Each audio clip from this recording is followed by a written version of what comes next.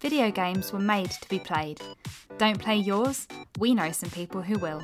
We are Get Well Gamers, a charity who take your unwanted video games and consoles to give to children's hospitals and wards across the UK. Donating is super easy. Just head over to our website, getwellgamers.org.uk, to fill out our online donation form. You've played the hero, now be the hero.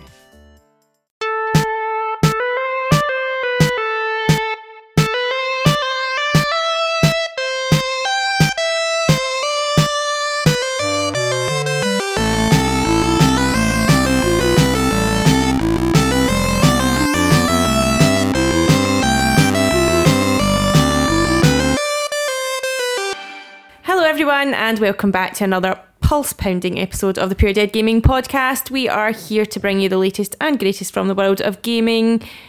Episode 144 is here.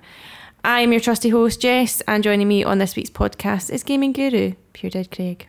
Pulse-pounding? Yep. Sounds vaguely erotic. You were unwell last week, and I think what's happened is you've been a bit of a dick and passed it on to Andy. What's happened here is that I fucking struggled through like the absolute trooper I am, and he's fucked it off. That is one narrative that you could... It's the narrative I'm going with. Yeah, okay. We're an Andy down, and apparently a helicopter up. I'm quite sure that is going to be coming through the microphone at the moment as the FBI clearly is about to rappel down onto Pure Dead Gaming HQ here. Will we just give it a second until it fucks off? Yeah, maybe. Do you want me to go out and say something? I just shout up to them. Try to record a podcast here, mate. Shut it. There we go. Okay. In today's episode, we are diving headfirst into the week's gaming releases. So whether you're craving epic battles, magical journeys, or interstellar adventures, we've got you covered. We're also going to spill the beans on what we've been playing. But that's not all. We will be dissecting the gaming news, so you'll be up to date with all things gaming. And let's not forget our cinematic escapade this week as we review the iconic Snakes on a Plane. Indeed. But before that, let's catch up. Firstly, you have an apology to make on air to Ewan. Because last week we spoke about Avatar and the game, and you suggested that he liked it, but he came in to the Discord to correct that. He does not like Avatar. He's not a fan. I love that this like $1 billion movie is so hated by everyone that's a real person that you have to make apologies on podcasts for saying that someone might have enjoyed it vaguely. Look, I could put that indiscretion down to me not being well last week, but I'm too much of a stand-up guy for that, so I'm just going to take it on the chin. I apologise, Ewan. I did think it a bit strange because Ewan's a good guy, and I'm like, why would he like that shit? You know what I mean? But there's somebody, I was going to go back through the Discord because there is somebody, I remember someone being like, no, I thought it was actually quite good, and everybody else been like, fuck is that guy? But yeah, it must not have been. I don't know who it was. But yeah, apologies. If you want to fess up, right in, let us know. Are you an Avatar fan? Yep. And we will shame you in the next week's episode. Avatar fans, reveal yourself and line up to be scolded. But yeah, Ewan, I'm very sorry. You're obviously a much higher calibre individual than an Avatar fan, which wouldn't be difficult. But yes. How are you this week, Jessica? Tired and cold. I feel like the weather's changed. I've got a blanket on just now. Obviously, I've been at the gym this morning, so I was up at 6 again. I just wanted to get that in there. I know. You've been dropping it in quite often. I feel like efforts like that need to be rewarded. Yeah. Right, okay. Yeah. Well done. I'm trying. Thanks. It's turned a bit. It's not turned enough, though, for me. What I would say, we're at that sort of awkward period where, like, I found myself... Do you take a jacket? Do you not take a jacket? No, you never wear a jacket. Well, you never wear it. I've got like, I own like one jacket and I've worn it maybe twice. And you always go on at me, you've got to wear your jacket, and I just refuse to, point blank. But it's that weird point where, like, last night, I wasn't cold by any means, but I was like I love wearing hoodies. but during the summer, absolutely no chance. So see, as soon as the weather dips enough that I'm like, I maybe won't boil over if I put a hoodie on, I like to go and put it on because they're comfy. So last night I was like, I could probably put a wee hoodie on, put it on, sitting playing Cyberpunk, loving life, went to bed, reasonable level of heat, and then I woke up fucking roasting. And that keeps happening. And granted, I'm not well, so that's probably not helping either. But yeah, I feel like, I don't know, still in the mornings I'm waking up way too warm. They're supposed to be... Well, why don't you get up at 6 a.m. with me, Craig? That's the warm issue. then. So it heats up between 6 and 7. Mm-hmm. Yep. Right. When the sun rises. That's maybe my problem then. Yeah. Should maybe go to bed before 2 to facilitate that. But there's too many games, so I have to stay up so late. Well, I could play games from 6 or 7. I mean, that's not exclusively gym time. That's just for the people that want to show off. This is a story that, being the healthy person that I am, it's not going to affect me too much, Craig, but I wanted to let you know about this. Shrinkflation has struck again. Who? Shrinkflation. A shrinkflation? Yep. So Galaxy bars. Oh, God. Shrinking again. So they're currently 110 grams. They're going down to 100 grams. The price went up earlier in the year. I was going to say, what's the price gone down to? Well, it went up earlier in the year from 139 to 150. For a fucking Galaxy bar? Wait a minute. I'm not very good with grams. Is that like one of the sort of bigger ones, or is that the ones when you get 6 pieces? It's like, well, the picture shown is like the kind of... Is it a rectangle? Is it like a thin, like one that you would pick up? So not like the sort of ones that you're supposed to share but you don't? Yeah. Just one of the ones that you're not even supposed to share. Yeah. I'm specifically calling out last week after the podcast when you went and got one, Miss Healthy. Mm-hmm. And I looked over like 5 minutes later and I was like, am I getting a bit of that? No. It was hoovered. So yeah. The bit where you get 6 bits, they're £1.50 That's now. what's pictured, but now that I'm thinking about it, I would need to double check that. But yeah, a spokesperson for Mars said it was not a decision that was taken lightly, but was necessary. They said, we've been actively trying to find ways to absorb the rising costs of raw materials and operations, as we know the increase in cost of living has impacted both consumers and businesses. And they said, unfortunately, the growing pressures mean that more needs to be done. And I'm thinking, they have admitted... Could you not just make less profit and stop being greedy bastards and let actual greedy bastards who need the chocolate? Well, I was going to say they're selling to greedy bastards, so... So they've outright come out and admitted that it's a monetary thing. Because usually what happens is they're like, oh, see that big pack of spicy bikers that you really liked? They're half the size now because everybody's getting too fat and there's too many calories in it. So now, because we've half the size of the pack, you'll become less fat. But we can't change the price. And that's usually their go-to. That was McDonald's as well. Remember, they were like, oh, we make our burgers smaller so you're less fat. But they're actually coming out and admitting, we've put the price up and we're making it smaller because we're greedy fuckers. Yeah. Yeah, so 100 gram bar is the that kind of size one. I realise on a podcast that doesn't make sense. But it's not like... Shaped like a football field. It is, isn't it? The dimensions are spot on. I've nailed that. Yeah. Yeah. Yeah, right, it must be like an 8 before or something like that, yeah. Right, okay. I was going to say, I mean, I don't go in and just buy random chocolate bars very often, but I've never paid over £1 for a Galaxy bar. But I wouldn't, see if you told me legit that they were £1.50 now, I'd be like, aye, that makes sense. That's 2023 logic right there. So, there you go. See, I feel like I'm winning now. Because a minute ago I thought the small Galaxy bars were £1.50, but now that the bigger ones are £1.50, I feel like I've won. Damn it, Galaxy, you've done it again. Mm-hmm. I was away this weekend. You might have noticed I wasn't here. Yes, you left me for 4 days, I remember. HQ, yeah. I was away with the boys, had a good time. Shout out Lee, John, Peter Monroe. Had a great time. Great time. Did miss you though, must say. Oh, that's nice of you to say. Yeah. On air. Yeah. Just trying to get brownie points, you know. Mm-hmm. But no, it was a good time. I did spend it with not much of a voice. Was hardly able to speak, but I did take the PlayStation with me, and so I let my gaming skill do the talking for me. Okay. For a lot of it. Yeah. You can share more on what you've been playing later. I will do.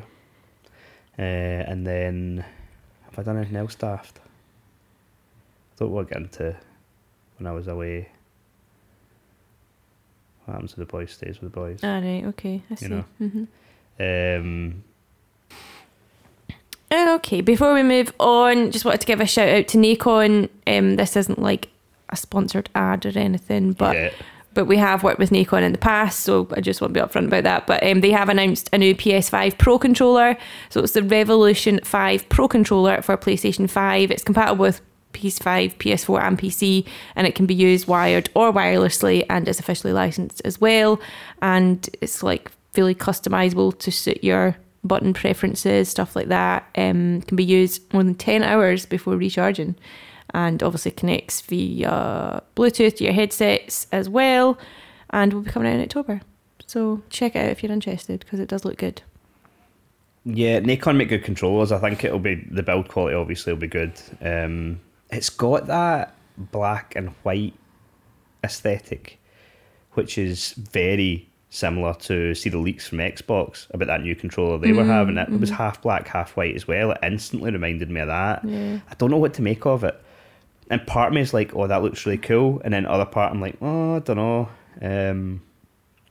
But yeah, we had like a Pro controller for the Xbox that looks similar to this, obviously without the touchpad and stuff like that. And it was really good. Very modular. You could move stuff about. And the fact that this one will be wireless. So with Xbox, for some reason, all the third-party controllers are all wired, whereas this is going to be wireless. Yeah. So that is a big plus. It's expensive though. Like, it's in line. I think it might actually even be... No, it's in line with the Edge controller. So, yeah, I mean, if you want it, you will be paying a fair whack for it, but it does look good. Yeah. And it's good to see third-party controllers actually arriving for the PlayStation. Like, up until now, as far as I know, all we've had Scuff. And to be fair, like, those Scuff pads are fucking amazing. But, I mean, you're really paying through the nose for those. Yeah. Xbox announced today as well 4 new, like, colours available for the like Shift series for the Xbox controllers, but they're like in Design Lab, so you can add them in. So see, like the Stellar Shift one that I bought, you can now put, I think you can put like that on a Design Labs one, whereas before that was only like it's only available as is, yeah. But there's a really nice like kind of pinky pearlescent one, so that's next on my hit list for once I've got enough points. I don't know this to be the case, right? But I genuinely think that over at Microsoft, someone has a job, and what they do is, you know, when you're using Photoshop and you're trying to find a colour you like, and you've got that sort of square and you just move it about. Yeah. You know what I mean? Yes. I think there's somebody's job that it is just to move that about, and each day they stop somewhere and go, right, that's the next one. I mean, what a job, to be fair, if you're getting paid to colour select. Because Xbox literally have about 300 different controllers of all just sort of minute colours. I mean, both of us in a previous life worked in a hardware store, and were fans of paint mixing, and it's almost like that, but for Xbox controllers. Yeah. I mean, it's just colour and a bit of plastic at the end of the day, isn't it? So. But they've got so many of them. Like, once a year, PlayStation will be like, now we've got a red controller, whereas Xbox are like, red controller, here are a selection of red controllers, and there's like a fucking big cabinet opens up, and there's every sort of shade. Yeah. It's good. So that's our controller stories for today. Before we move on, this is nothing about anything, but just something I would do. See if I was consulting for PlayStation, which I should be, but I'm not currently. Why are they not doing a design lab? It's an absolute no-brainer. Like, I just don't understand. I guess because there's manufacturing costs behind it, but you just up the price. Yeah. Like, design labs cost more than a normal controller. It's just another way to make more money. Like, Xbox make a lot of money out of design labs, think how much PlayStation would make. Yeah. Think how many more PlayStations there are out there than Xboxes. Like, it's just money on the table. I can only imagine it's because they don't want people, like, interfere. I think they're maybe worried that people would, like, make a certain design that's maybe better than a special edition they're going to do, and then they would try and, like, I don't know, sell it third party. I don't know. Like, PlayStation are a little bit weird about that. Like, oh, what if they use it as against us almost? But I don't know. I think, I mean, you could limit it to what you could put on it. Like, any sort of customization, folk would be all over that. Get your controller engraved. Even if you could just engrave it, something like that. There probably is, again, third-party ways of doing it, but I just think PlayStation's leaving money on the table. But then you look at phones as well these days. Like, most phones only come in a selection of colours now because everybody puts a cover Well, that's the on thing. it. Like, there's no point in... I mean, like you say, you do get usually, like, I don't know, maybe 3 or 4 colours for a phone, but I think the phone manufacturers know that there's no point in them putting much effort into that, because there's not a person on the planet that's not going to put their phone in a cover, because they're all bars of soap that just smash. Yeah. Okay, let's take a look at what is coming out this week and what are the biggest releases. So first up, obviously, we have Cyberpunk 2077 Phantom Liberty. So this highly anticipated game is hitting PlayStation 5, Xbox Series X and S and PC on September 26. What's this? Phantom Liberty? Yeah, that's the one. Yep. Tell us about it, Craig. Or do you want to save it for what you've been playing, or just go for it now? That's fine just now. I'm ready. I'm ready. I've been at half mast since we started. Right. It's brilliant. It really is. I mean, anyone that's listened to this podcast for any amount of time, probably even a week, will be aware I'm a massive fan of the main game. And this is just, between this and the 2.0 update, like, it just takes it to another level. It really does. So... I'm trying to think. The 2.0 update launched Thursday last week, and that was when we got a code through for Phantom Liberty as well. So yeah, I didn't get a chance to play 2.0. Did I? No, I didn't get a chance to play 2.0 before Phantom Liberty, but it's a massive upgrade. Like, the menus have been... That's the first thing I noticed, because as soon as I went in, I was like into the menus, been like, right, okay, my save file, where am I? What missions have I got? And, like, even the mission screens, like to go between main missions, gigs, completed missions and stuff like that, it's all been redesigned, and it just looks better. I don't know if it is, but the world feels more populated. And that's, I mean, I completed Cyberpunk again like 2 weeks ago, so I think, like, I've not heard them say that that's part of it, which makes me wonder if it's just me imagining it almost. Yeah. But I have played it recently, so I feel like it is. I feel like Cyberpunk was always, when you went to the built up areas, especially if you were on foot, it did look really populated. But then when you would drive, or you would go out of the sort of busy areas, it was really barren, and it just doesn't seem to be like that anymore. There certainly seems to be more cars on the road and more going on. But yeah, it's the expansion itself is fantastic. It's up there with the best I've ever played. In terms of the story, in terms of the missions, like... The story's really good, the production, like, I don't know, I think even these days you sort of expect a slightly lower quality when it comes to like an expansion, but I mean, here, if anything, they've upped it. Like, but this is like, I don't know, almost a bit of their redemption story, isn't it? Yeah, like, so maybe that's why in this case. I genuinely think it does have a bit extra in it, because they're like, we have to fucking nail this. We have to get the confidence back. Like, I'm going to make sure, obviously, not to be spoilery at all here, but like, everyone knows Idris Elba is one of the main characters in Phantom Liberty, but Keanu Reeves is back as well. Like, so I think when we spoke last week, I'd sort of said I'd been avoiding a lot of the stuff, so I didn't really know how this tied in. I'm going to go into that a wee bit just now because it isn't spoilery, but it takes place during the main story. So you could wait until after you've completed the game and then play this, but it fits best probably about halfway through the story. Okay. Because while you're playing Phantom Liberty, there is references to what's going on in the main campaign. Okay. And so if you've already completed that, you'd be like, right, well, that's already played out. Do you know what I mean? Mm-hmm. Now, when you... Again, I don't think this is a spoiler, but when you complete Cyberpunk, you get put back to a save before the final mission, so that you can continue mopping up and stuff like that. So you could do that and then be back before the final mission, then play it.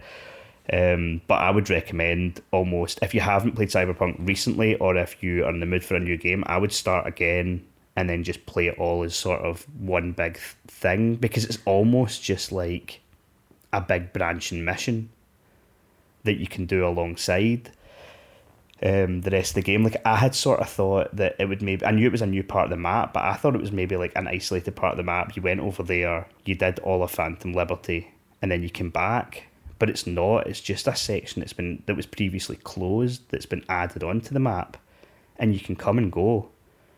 So the way it started for me was, you get a call from a woman named Songbird. She's got an issue. You go... Is it that her nips are hanging out? No, that's not Songbird. That's... can't remember her name. Yeah, there's a girl in it that's wearing a nice top, I would say. And when you're standing to the side of her, you can definitely see part of her nipple every time. And I'm like, is this intentional? Is it not intentional? Like, but you can, can't you? Yeah. So yeah, Songbird contacts you, and when you decide to go to it, you don't have to go to it straight away, but when you decide to go to it, it starts Phantom Liberty. You are locked in for a little bit, for maybe 1 or 2 missions, but after that, there's still another X amount to go, 10 hours, and you don't have to do that straight away. You can cross back over and keep doing main missions or side missions from the main game, so you can incorporate it as a sort of one, which I thought was really cool. It's interesting. I don't think many other games have really done that, or certainly none that I can think of off the top of my head. Yeah, I mean, it's one of these things, right, where, see, if this had come out 6 months after launch, people would have definitely been all over this was made for the main game and they just took it out and now they're trying to sell it to it separately. But because it's been so long, like, they've spent all this time making it. Yeah. But it's just seamless. Like, I think their idea is that Cyberpunk 2.0 is the whole package, and you'll get Phantom Liberty with it, and it's just one big fuck off amazing experience. Like I said, I don't want to get into the story, just in case there's anything that would be spoilerish. I think I'm near the end of it. It's been phenomenal. Like, it's not short. If you are doing the side gigs and stuff like that, and not even all of them, but just some of them, you're talking 20 hours. Idris Elba's performance is brilliant. I can always say Johnny Depp. Keanu Reeves, brilliant. The rest of the characters, brilliant. Like, it's just, the production quality on it is so good. The new area, Dogtown, is so well detailed. Like, when I first went into it, I was like, oh, is this just like a wasteland? But then no, it's a whole, almost like a separate city. Like, I think it's in game, it's about 2.2 kilometres square. It's big, and there's so many cool, like, buildings. You go into the buildings, you can then go into everything subsequently, like all the rooms, and they've done so much to it. There's characters that are in the main game that you then interact with more and learn more about through Phantom Liberty. So playing that sort of expands your experience and your knowledge of the main game. Like, it's just brilliant. Absolutely brilliant. It was interesting because, like, I was half asleep on the couch and you were playing. I could obviously hear the dialogue and stuff, and I was like, is that Idris Elba? And you were like, yeah. And I'm like, oh, so he's doing an American accent? And you're like, no. I just thought he sounded normal. I'm terrible with stuff like that. You're like, that's how he always sounds. And I'm like, no, it's not. I mean, half the stuff you see him in, he's probably playing an American, to be fair. But yeah, I read up and it said they settled on an old worldly formal flat American dialect for him. But yeah, there was a BBC interview that he did recently, and he was sort of asked if he sees video games becoming like a kind of growing medium of work for actors, and he kind of just said, yeah, like it's a sign of the times. Like games and actors have always worked together, but we're seeing more notable film actors being moved into gaming. Yeah, he kind of went on to say, like, obviously in recent years, games industry's seen a growing number of A-list actors and celebrities taking on character roles, both in voice and appearance. So you've got, I don't know, Kit Harington, Rami Malek, and Conan O'Brien, and Idris Elba said like every game now has like a big engine and also has like big film-like cutscenes that are equally as entertaining. He said you can skip them, but most of the time you sit and watch because your fingers are hurting from the last round. I just wondered what your take on this is. Like, do you think that's a good thing? What I think's fucking hilarious is that he talks about how it's got a growing list of A-list actors, then mentions a bunch of people and fucks off Keanu Reeves. It's probably That's that. true. Excuse me, mate. I'm literally in the game with you, you absolute cunt. Yeah. I think he's also said he's actually not fully played the game yet. I mean, but he wants to. Is he a gamer? Like, I don't know. He's of an age that he probably is. Like, Yeah, no, I mean, in games. an interview, I think he said he plans to, but he's just not had a chance to yet or something like that. But I mean, I think it is a good thing. Like, think back to like the new Alone in the Dark game. Like, I wouldn't have had any interest in that, but now that it's got David Harbour and the girl from Killing Eve in it, I'm like, yep, I'm playing that. Jodie Cromer. Like, I'll definitely play that now. Like, and I think as well, it brings like, I think I've definitely seen like a pushback online where people are like, oh, these celebrities coming in and getting involved in our world, you know, like, but you don't like. This is a problem all round with gamers where they can't see the forest for the trees, and they're just like, oh, this is our little niche, fuck off. And you're like, no, this brings gaming into the mainstream. yeah, Like, see when you've got politicians going fucking mental every time somebody gets shot, going, it was a video game that did that. Like, the more this comes into the mainstream and the more this becomes pop culture and like normalises it, the less you're going to get shit like that. And I think like actors like Idris Elba coming over and doing stuff like this, that brings a lot of weight with it. And as just circling back to it, like he's done such a great job. Like, I can't wait for people to see this. Like, it's little things like he's talking about the cutscenes there, but obviously with Cyberpunk and with a lot of games now, it's not just the cutscenes. That, I mean, in Cyberpunk there isn't proper cutscenes. There is scenes where you cannot move while you're talking, but it's still all in engine and they're just talking to you. And a lot of the time while they're doing it, you can still move around. But I mean, they've went to so much length. Like, I don't know if everyone will know what I'm talking about here. Like, if you've been a fan of watching like Luther or something like that, right? Idris Elba walks in a certain way, doesn't he? You know what I mean? Yeah. He's got this sort of... He's got a swag, yeah. He's got this... But it's not even like he's swaggering. It's like a lumbering, forceful, you're fucked. Do you know what I mean? Yeah. And even just if you could see in Phantom Liberty, you could watch the back of his head walking away and go, holy fuck, that's Idris Elba. I'm not joking, honestly, the way he walks, and he's usually got the long trench coat on as well. It's total Luther. Yeah. Like, he's brilliant. And I don't know, for a while there we did have people like A-list actors phoning it in. Like, I always remember now I'm not going to remember, the wee lad out of Game of Thrones, he did the voice for something in Destiny, and he was so bad that they had to remove it from the game. I'm not a Destiny player, but I believe it was just like he was basically going like, and now go through to the other Peter Dinklage. room. Mm-hmm. Is that who you're referring to? Okay. He was fucking atrocious, and they had to remove him because he obviously just couldn't be fucked. But then I'm telling you right now, even if you're not going to play Phantom Liberty, watch a video of it and because they've clearly mocapped Idris Elba, and he has put as much effort into this as he would a film. Mm-hmm. It's incredible. The only thing that pains me is that I was saying this in the Discord last night, that I gave a sort of a very hopeful estimate of 5 years, but I think it'll be longer than that. I mean, it's going to be a while before we get more Cyberpunk. They have said they're making a second game, which I'm ecstatic about, because they could have just fucking ran after the launch of this one. Yeah. But I'm so excited that they're not, because it's a big statement, but as it is now with 2.0 and Phantom Liberty put on top, it's one of the best games I've ever played in my life. Like, one of my favourite games, probably, certainly in the top 5 favourite games from the PlayStation 3 era, is Deus Ex Human Revolution. I love that game. This is that, but an evolution in an open world. It's beyond phenomenal. I just, it's absolutely brilliant, honestly. Like I say, I think I've got 2 missions still to go, so it could fall off a cliff, but at the moment it's a 10, and I don't do many 10s.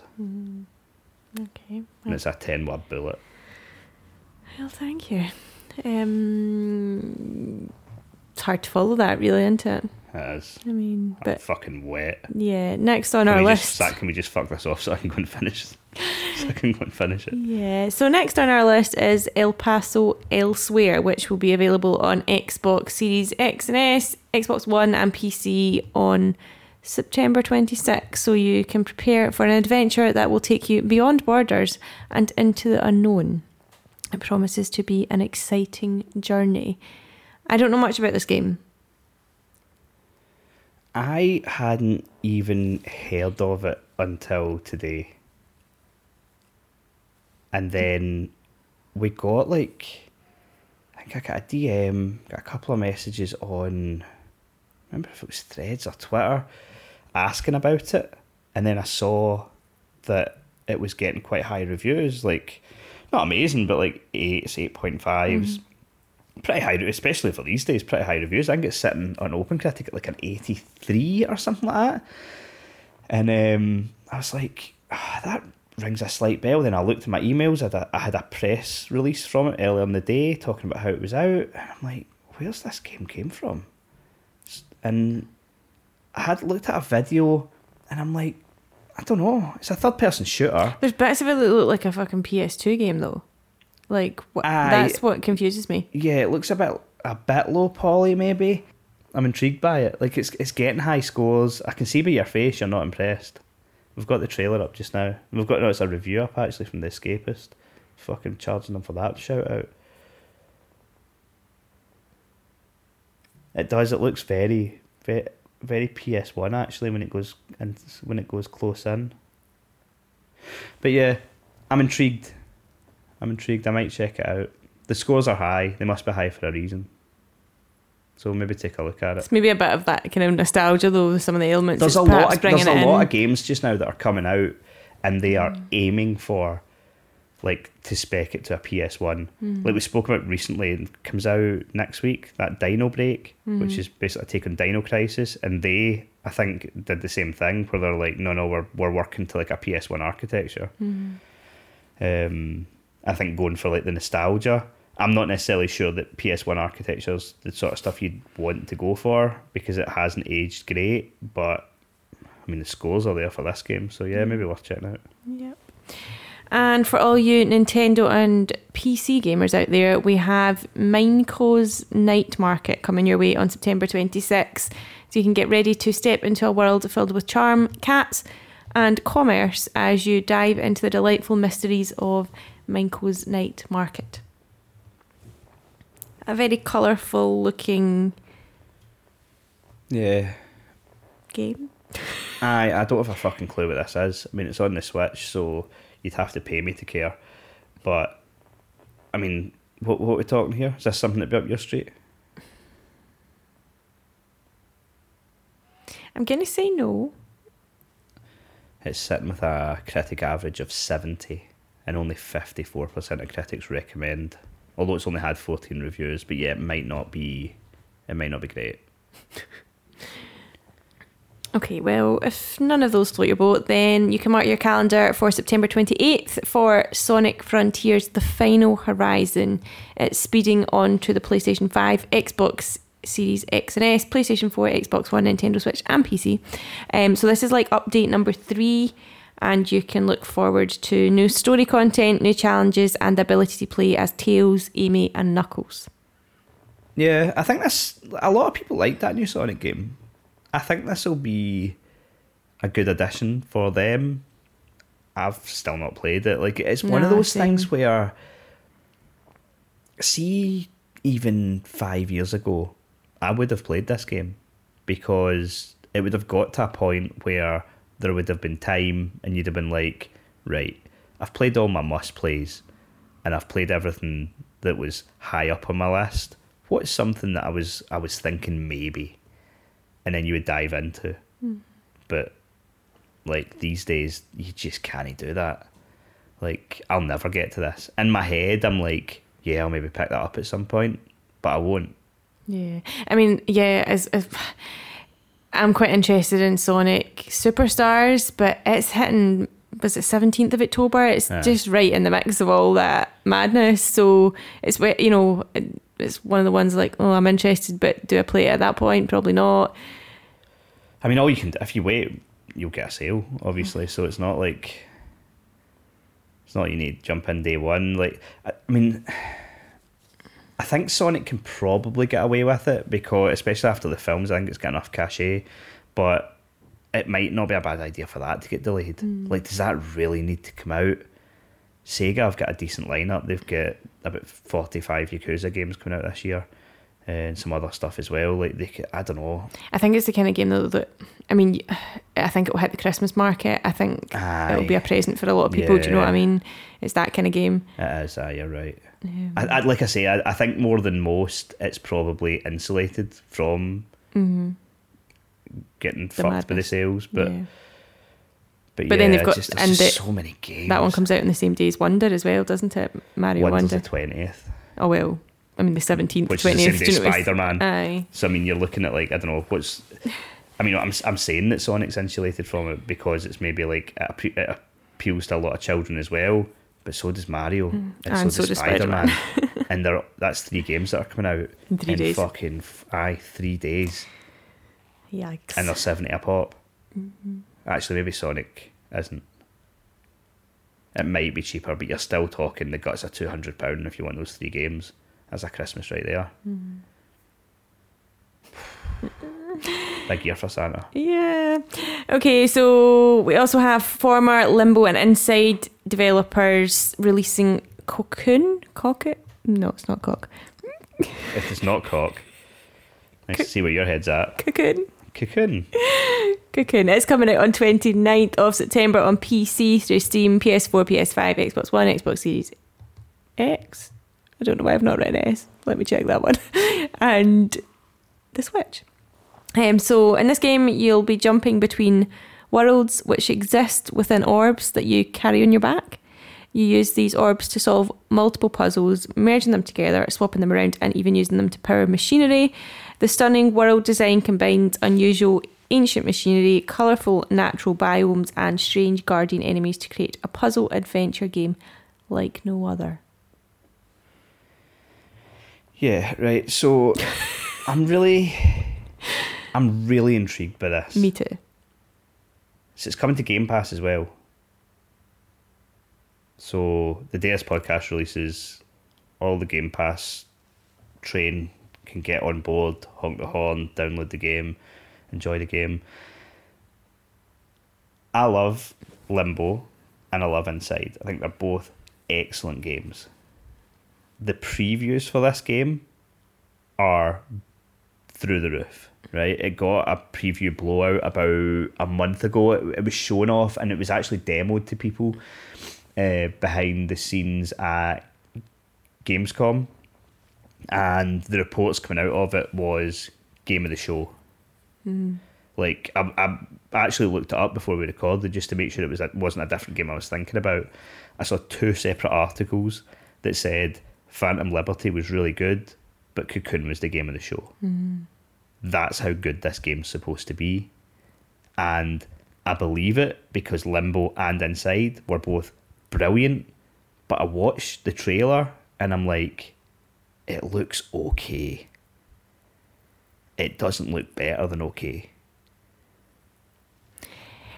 Yeah, it's hard to tell obviously from the trailer, but Yeah. I don't know, it's maybe not got that kind of like cutesy kind of, I don't know, that like Limbo and inside it. I don't know, but They maybe were also brutal at the same time. well, yeah, but Your wee guy would just snap his leg in two. yeah. But I get what you mean.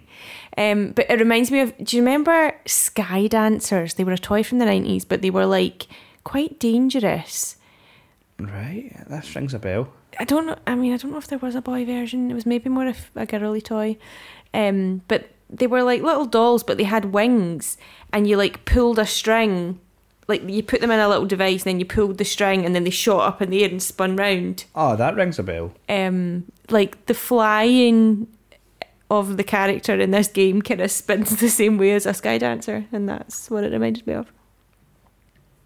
It's probably where they get their inspiration, let's be honest. I I would mean, say so. the timing makes it. The timing sort of checks out, doesn't it? But yeah, I'm Yeah, really, definitely one to watch. Aye, I and think check we out should if you try can. this before next week. I think it's going to score very high. I'll get to this, but I need to clear some shit off because it's chaos. Welcome to my world. And last, You know in the Big Bang Theory when Sheldon is under the balls and he just keeps coming up and going bazinga. That's me in a ball pit of games, shouting help, please help. and lastly, we have a treat for all the sports fans. EA Sports FC 24 It's in the game. will be hitting PlayStation 5, Xbox Series X and S, PlayStation 4, Xbox One, Nintendo Switch, and PC on Fucking everything. September 29th. Yep. I've also played this. Okay. Do you want to talk about it now? Or do you want to wait? I want to talk about it now Okay. because I did that with Cyberpunk and it'd be weird if I didn't. Yes. So, FIFA 23.1. That's what we've got here.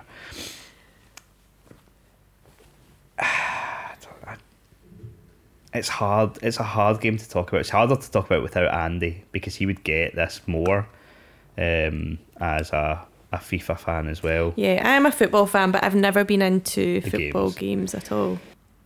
Gameplay wise, it's very, very similar to last year. Very similar to last year. And most annoyingly for me, all the historical issues that I've had with it are still there. And I think at this point, it's just a case of until they move off the Frostbite engine, it's just not going to get fixed. Like, it's just not. What are kind of some of the issues? The legacy issues I have with it are still there. Like, you make a pass to a player, and he might be like standing side on from it, and instead of turning 25 degrees to accept the ball, he'll turn 270 degrees to accept the ball. And you're like, no human does that. No one does that. I don't think that math adds up, but okay. You know what I mean? No, do you know, it doesn't add up. But it's just doing completely unrealistic things. Like players just randomly turning their back on the play and then looking over their shoulder as if they're trying to defend using their back instead of facing the play. Players skating, and I'm not talking like sometimes we talk about how FIFA is quite skatey, like, but it's players literally with their feet planted on the ground moving 10 yards without moving their legs. And like the presentation in the game is unbelievable. The graphics are incredible. The way the shots move on the players are incredible. Stop putting fucking effort into that stuff and make the game look proper. Like, because all that stuff looks great, but when your characters or your players are but yeah, you're skating about the pitch, you're watching it and you just want it to look like a football game, and then somebody just skates out the way, and you're like, well, that's any immersion that I had completely broken. What the fuck was that? And it's frustrating to watch or frustrating to play. I can get it just happens all the time. Yeah. And I talk to people and they're like, the gameplay's fucking amazing. And I'm like, what are you talking about? Like, it's fun. It's really fun. And I do think that partly, I think I get more of this sort of stuff. I think I've maybe said this in the past, but I think I get more of this sort of stuff because I think I'm trying to play it like eFootball. And I think maybe in doing that, I'm maybe causing more of this stuff to happen than maybe some other people do. And that's potentially a me problem. But the game definitely has issues. Like, Thiago Silva that plays for Chelsea, right? I think he's 40 now. He's never been fast. I'm playing a game against the AI the other day, and in FIFA there's this unrealistic move you can do where when you're running, if you flick the right stick, they kick the ball quite a bit ahead of them and they just sprint towards it. The AI has Thiago Silva do that from his own box straight up the wing. And because it's so overpowered in the balancing at the moment, not one, I was Arsenal, not one player in the Arsenal team could keep up with him. 40-year-old Thiago Silva ran the length of the pitch, sprinting, and nobody could catch him. Nobody. And you're like, what the fuck? And that's happening a lot. And I think what the issue is with that is, and again, this isn't not necessarily that EA have made the wrong call. I think they've made the right call. It's just not the right call for me. Is it's been happening more and more each year, but I think especially this year, the AI is playing like someone you would play against online. Okay. And I think for the most part, people will be happy with that, because I think more people than not play offline to practice to play online. And so I think that will help them. But I only play offline, and I want my AI to play like it's a fucking football match. And I want it to look like a football match, because I play it like I pass around at the back, I build up play, I do this, I do that, and then they'll just boom straight through. It's still fun, but it's got issues. It's definitely got issues. And then there's also just like random bugs just now. Like, see, for years now in FIFA, like anytime over about the 70th minute when the ball goes out of play, a little thing comes up in the corner to make a quick substitution. And if you hold down R2, it comes up saying, oh, this guy's got low energy, you might want to switch him with him. And you can just press X and it'll do it. That's not working. It comes up telling you to press R2. When you press it, nothing happens. And this didn't just happen once. It's not worked a single time I've played the game yet. I had stuff like, I always move Celtic and Rangers into the Premier League, and I go Celtic because they're my team, and I don't want to play against Kilmarnock every week because they're shit. Now, that's much better now because Celtic Park and Ibrox are in it. But playing my first game, Man City, right? Maybe I should up the difficulty more, maybe I shouldn't. I'm winning 2-1. Fabulous. Delighted with myself. It's coming up to like a couple of minutes to go, right? It's at home. And the crowd, the atmosphere starts to really build. It's really loud. They're singing "You'll Never Walk Alone." I'm like, this is fuck. The atmosphere's really good. Like I'm trying to hold on. Haaland's fucking calling for the ball, and I'm like, get it the fuck. I'm gonna win 2-1. And it's so loud, and it was really cool. The final whistle goes, and the crowd atmosphere just dies. And I'm like, why would there not be allowed cheer? They've just won. But they were amped up, and then the final whistle went, and then everything just went quiet. But you could still hear the crowd, but they were just really low. And I'm like, what was the decision there? Like, why? Is that a glitch? Or have they just thought, well, the game's over, it doesn't matter now? Like, your fans celebrate. Yeah. Maybe not in the Premier League, but in Scotland they do. You know what I mean? But yeah, career mode's had some updates. It's got better training now. You can sort of work towards a philosophy for the team. That's good. There's new menus that are good, although they do, once you go a bit deeper into them, it sort of reverts back to the old style. But they're making changes.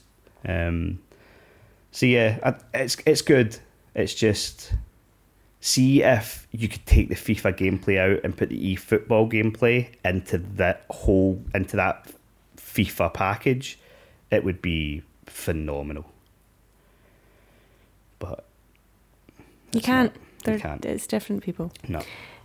But you can check this out if you wish. You've got 10 hours Yeah, free. you get 10 hours. If you've got Game Pass, you'll get 10 hours automatically. On PlayStation, you'll need EA Play, but you can get it at the moment for 79p for the first month. You can just get that directly off the PlayStation Store. I don't think there's any option for early access on the Switch version. So I think you have to wait till this Friday for that, which is the official launch. And it'll be interesting to see that, because for the last maybe 4 years, the Switch version has been called Legacy, and they've essentially admitted all we're doing is updating the kits and the transfers. The gameplay's untouched. Whereas this year they've said no, we're actually updating the game. So it'll be interesting because the last couple of years it's had a really bad rating, like review score wise. Not that it's a bad game, but because they've tried to charge you £70 for an updated kit. Yeah. Whereas this time they are going to actually change it, so hopefully it would be cool if it worked well on the Switch because it doesn't have many good football games. Yeah, and just to add, deal of the week this week, EA Sports FC 24 has been bundled with the PS5 for $424. You can get it for at Shop 2. So it's a pretty good deal because the PlayStation went up to what, $479? yeah, so if you don't have a PlayStation 5 and you're thinking about it and you're a football fan, now is the time. I mean, they've essentially taken the price of a PS5 and instead of adding the price of FIFA on, they've taken what FIFA costs and subtracted that off a PlayStation 5, so it's a good deal. Now, Tam pointed out, like, yeah, if you take the cost of that, take the cost of the controller, it's basically £300. But what are you going to play on it? What are you going to play with if you don't have a controller? Well, yeah, but that's some girl math right there, which I'm loving. No. Not saying Tam's a girl, but that is how girl math works. Let's go with that. and anything else bad you want to say about Tam? No, that's all. Guy's struggling through, young kid. Just trying to find his way in life. No, I'm just support his family. I'm just appreciating. You're making a fucking mockery of him. No, I'm not. I'm just appreciating his girl math because that's how we think. That's the model that we use. That's the model you use. Yeah, I'll share more on it next week. I'll tell you all about girl math when Andy's back. Right. Andy will definitely appreciate girl math, I can tell. Mm-hmm. Yep. More than Tam. Yep. Poor Tam. Can't believe you've done him like that.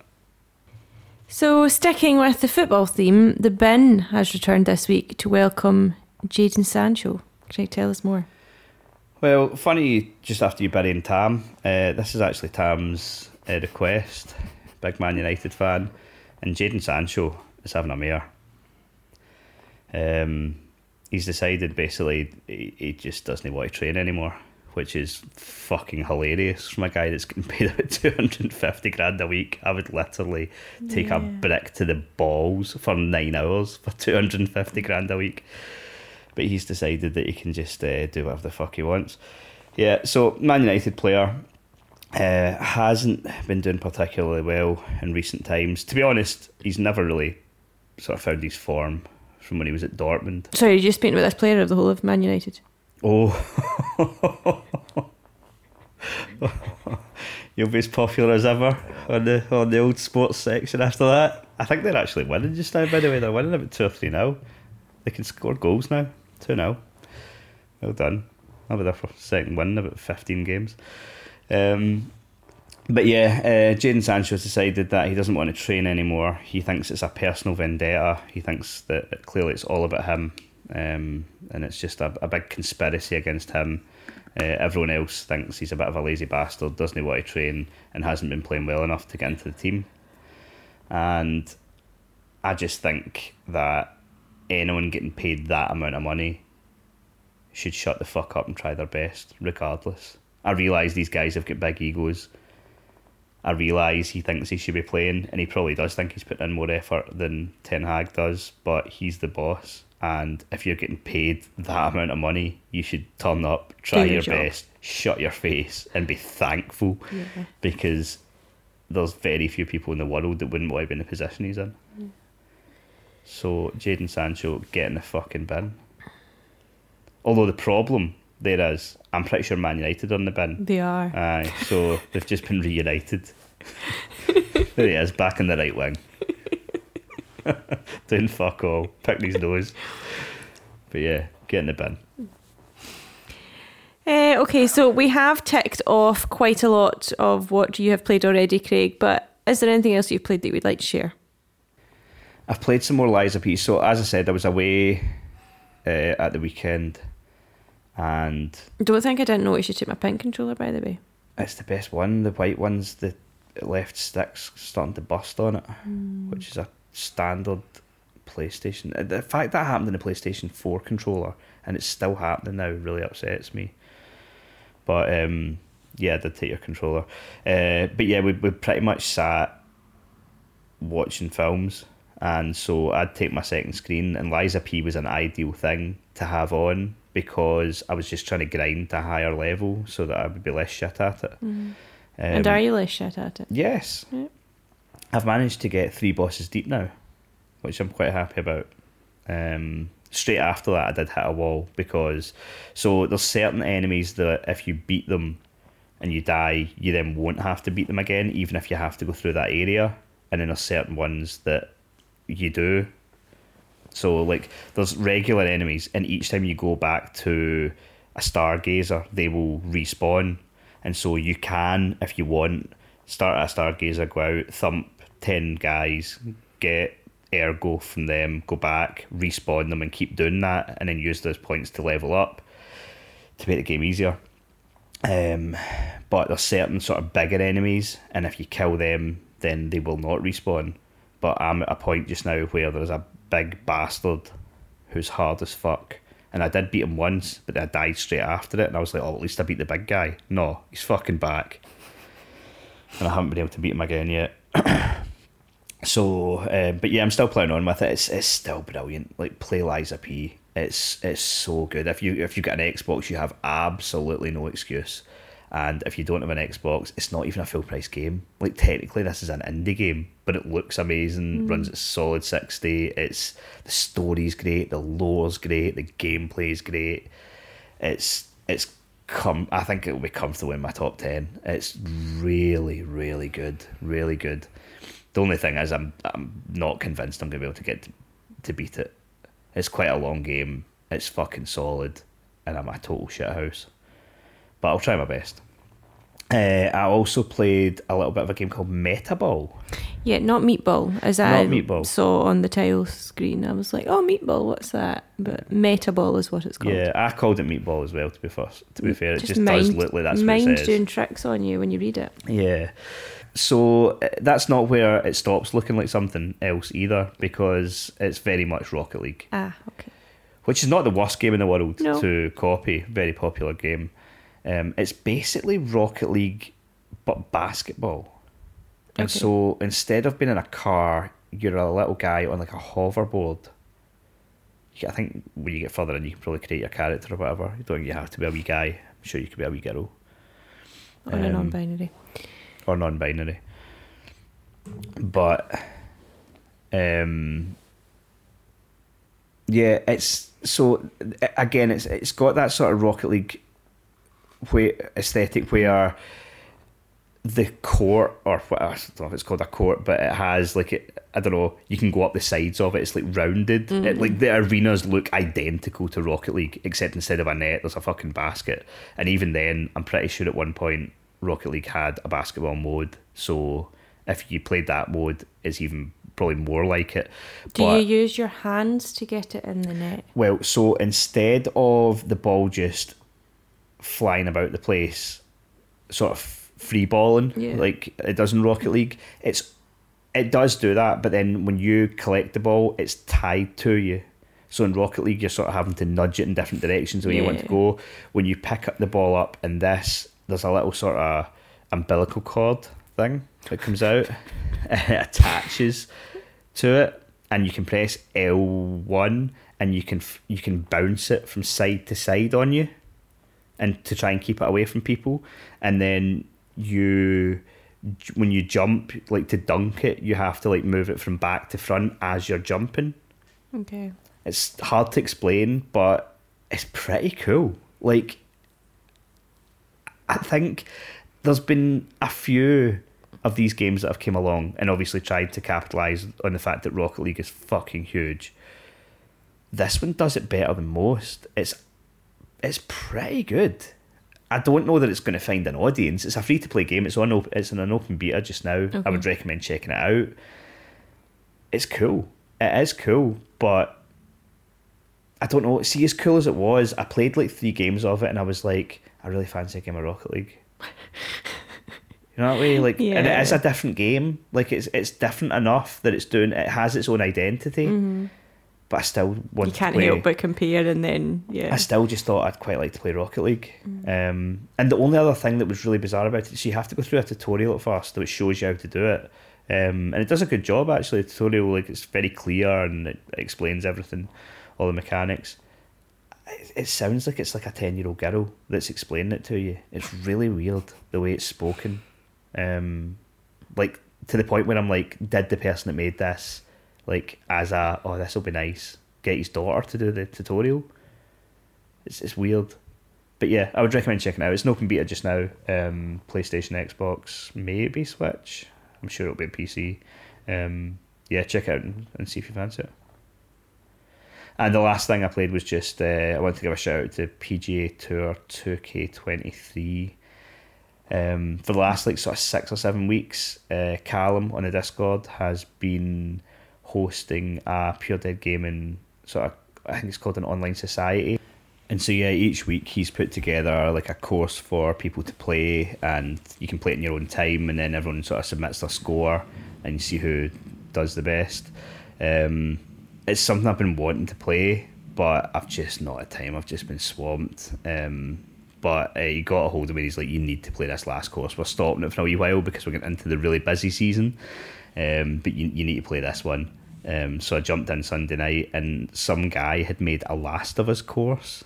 Okay. And it was really cool. Like, it was basically just like, it looked like the sort of scenery from The Last of Us, but then there was just like random like fairways and greens put in. It's a lot of effort, whoever the guy was that done it, but Can you change the, like, I guess, like, weather settings and stuff like that, Yeah, so it's yeah. like dull and miserable? Like, yeah. Cool. You can choose what settings you want.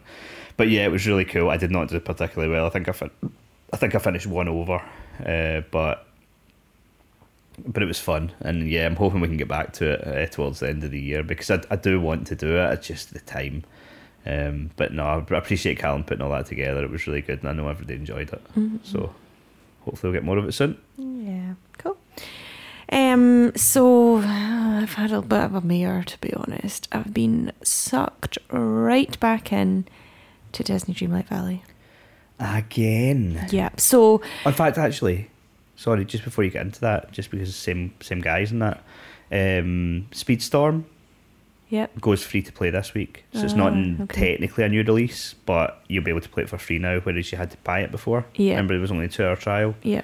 So yeah, just shout that you can play that for free. Cool. Well, yeah, so it's interesting. So obviously over a year after like Belle first started popping up on the promotional images for Disney Dreamlight Valley, they finally added her to the game.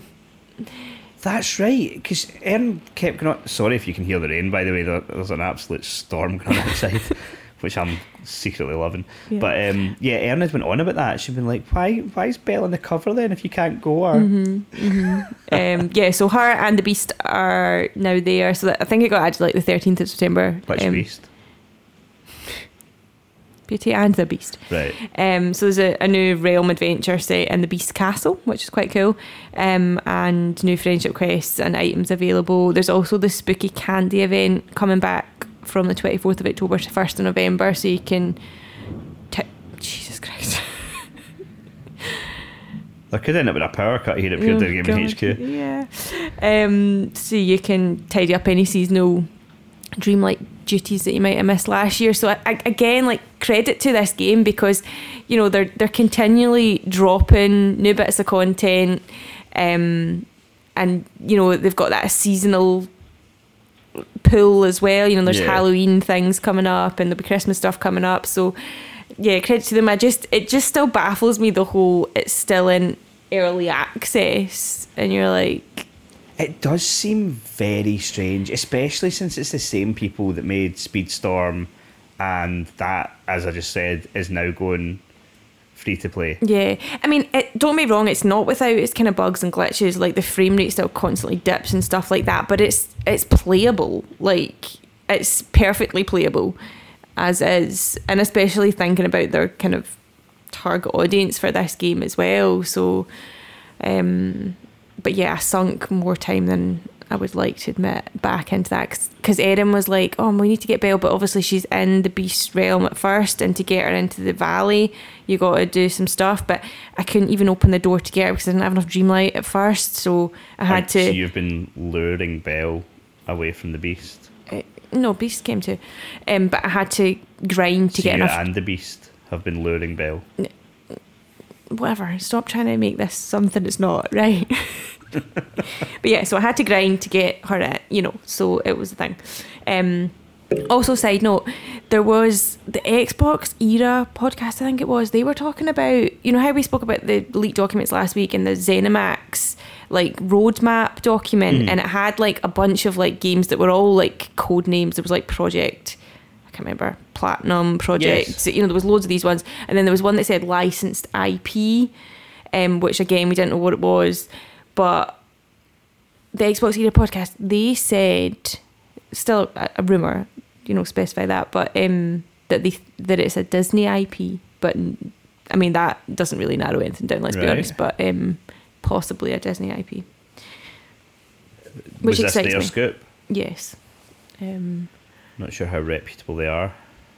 I mean, it might be fully reputable, I don't know. Yeah, but yeah, that's interesting. That excites me if it is. Oh well.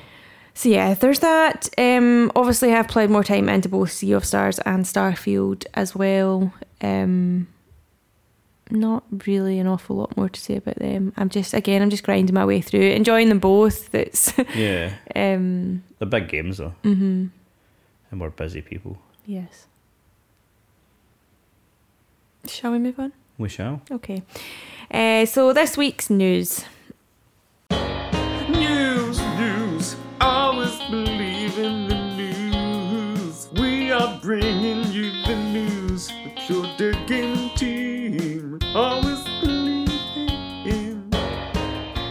So first up, the eagle-eyed among you may have spotted that PlayStation have given their product pages a fancy makeover with a brand spanking new 5-star user-voted rating system.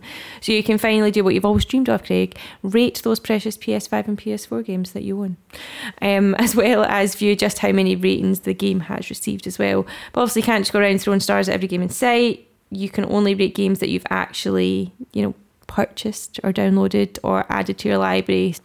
What do you think of this? It's cool.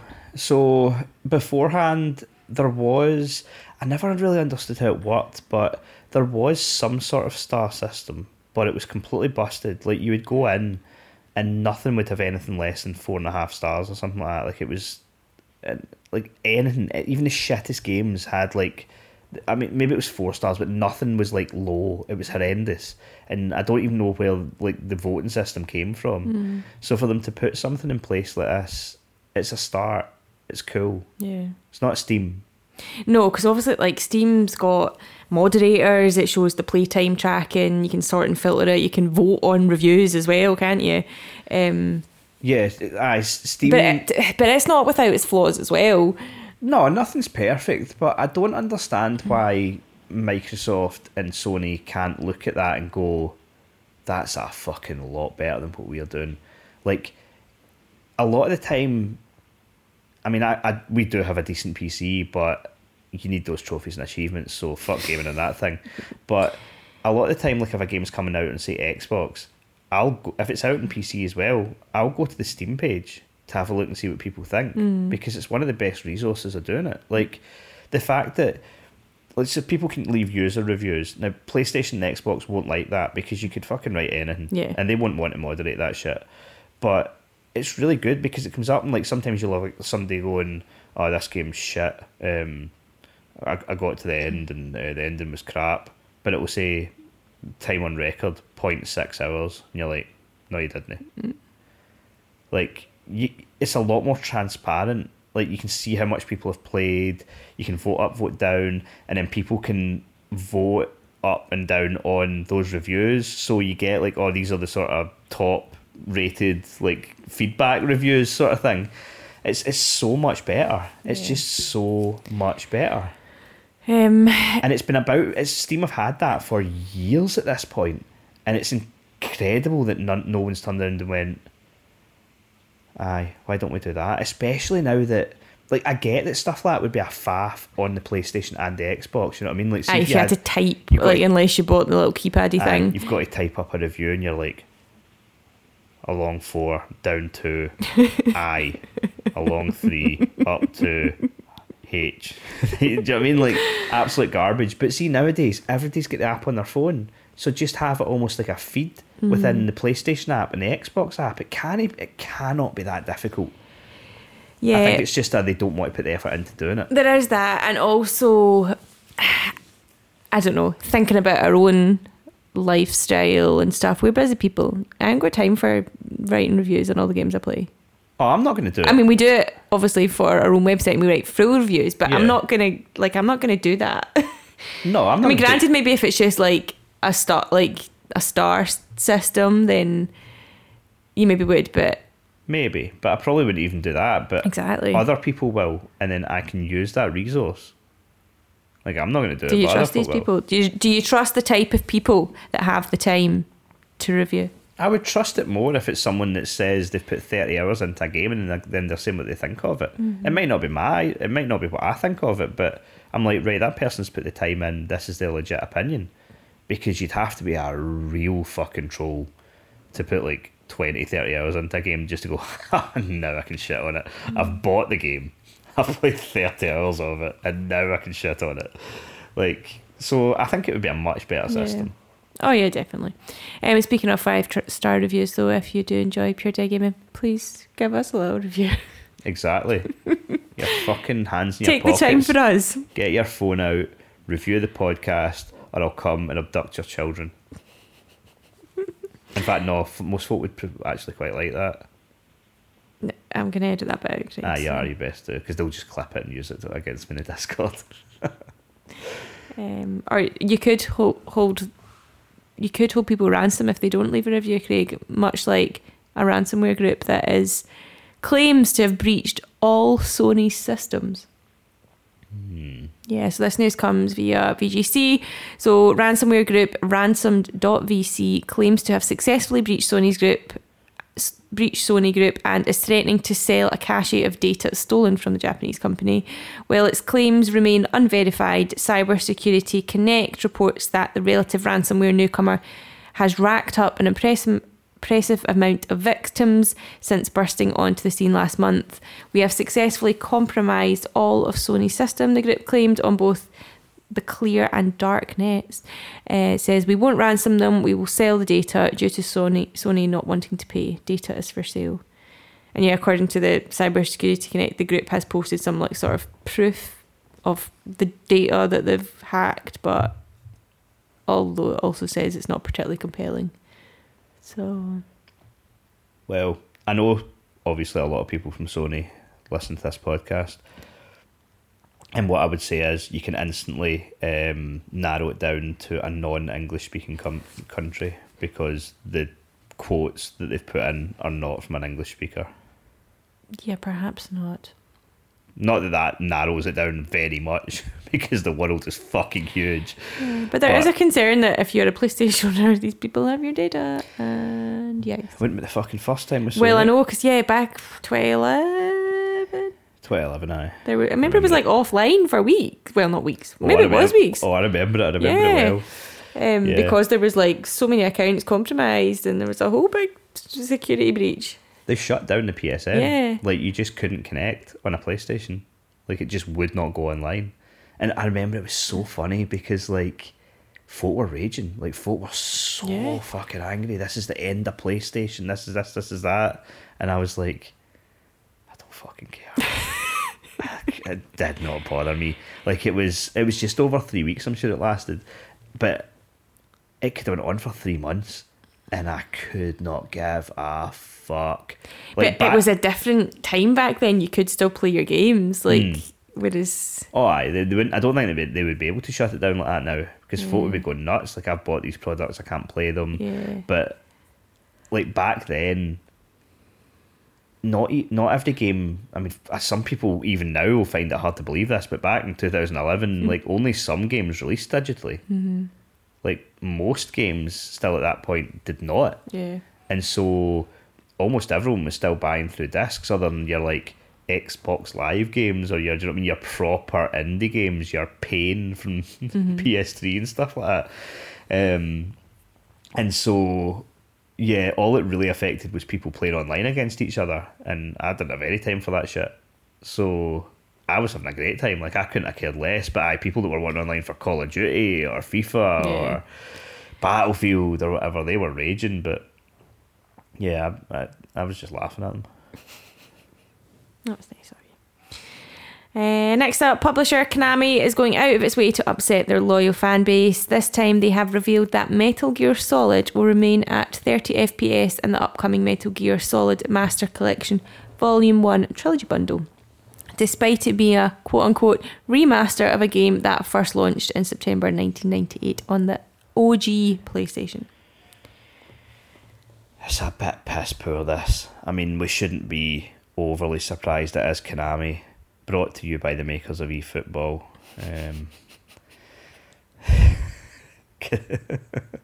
World-class bed shitters.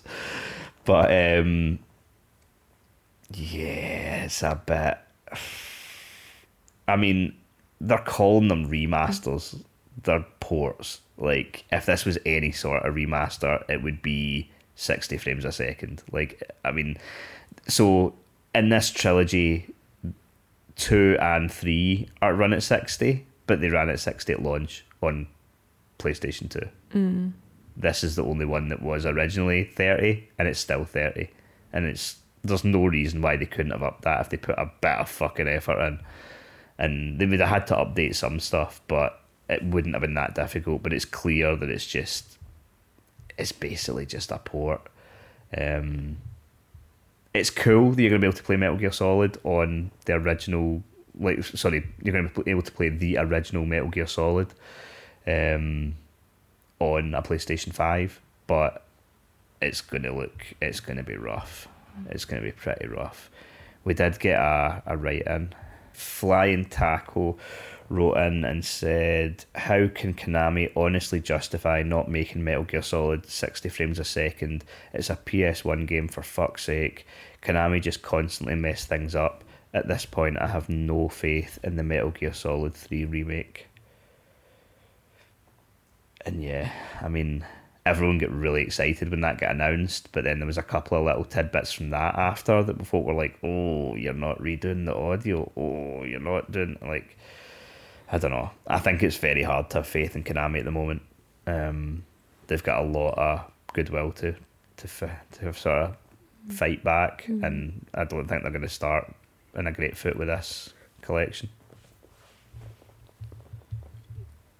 Next up, Crystal Dynamics, the developer behind the rebooted Tomb Raider franchise, has been hit with a round of layoffs as Embracer Group continues to crumble.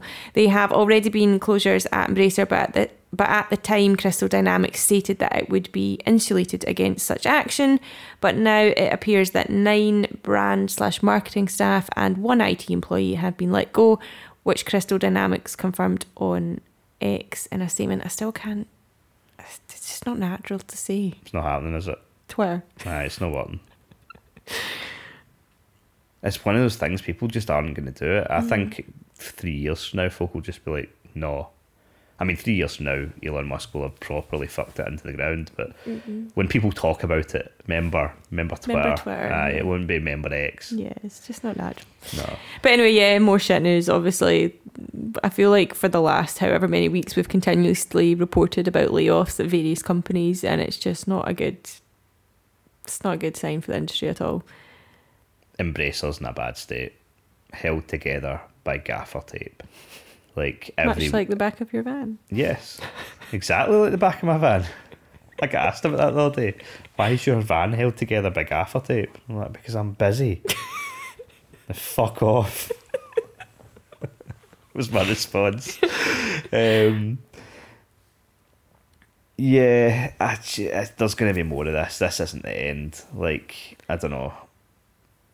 I mean, if you were trying to play this down, you could say, okay, the one IT guy wasn't particularly good at his job, and the marketing people that we let go, we don't need just now because the game's not going to be out for 4 years. Like, they've just started making it. You could make that claim, but I mean, there's fires erupting all over the place at Embracer just now. Like, they're a company that they went about raising capital to buy all these studios, didn't understand how much it cost to make games, more on that in a minute, and have started having to like cut their cloth. And the more they do it, the more they realise, oh shit, this still isn't doable.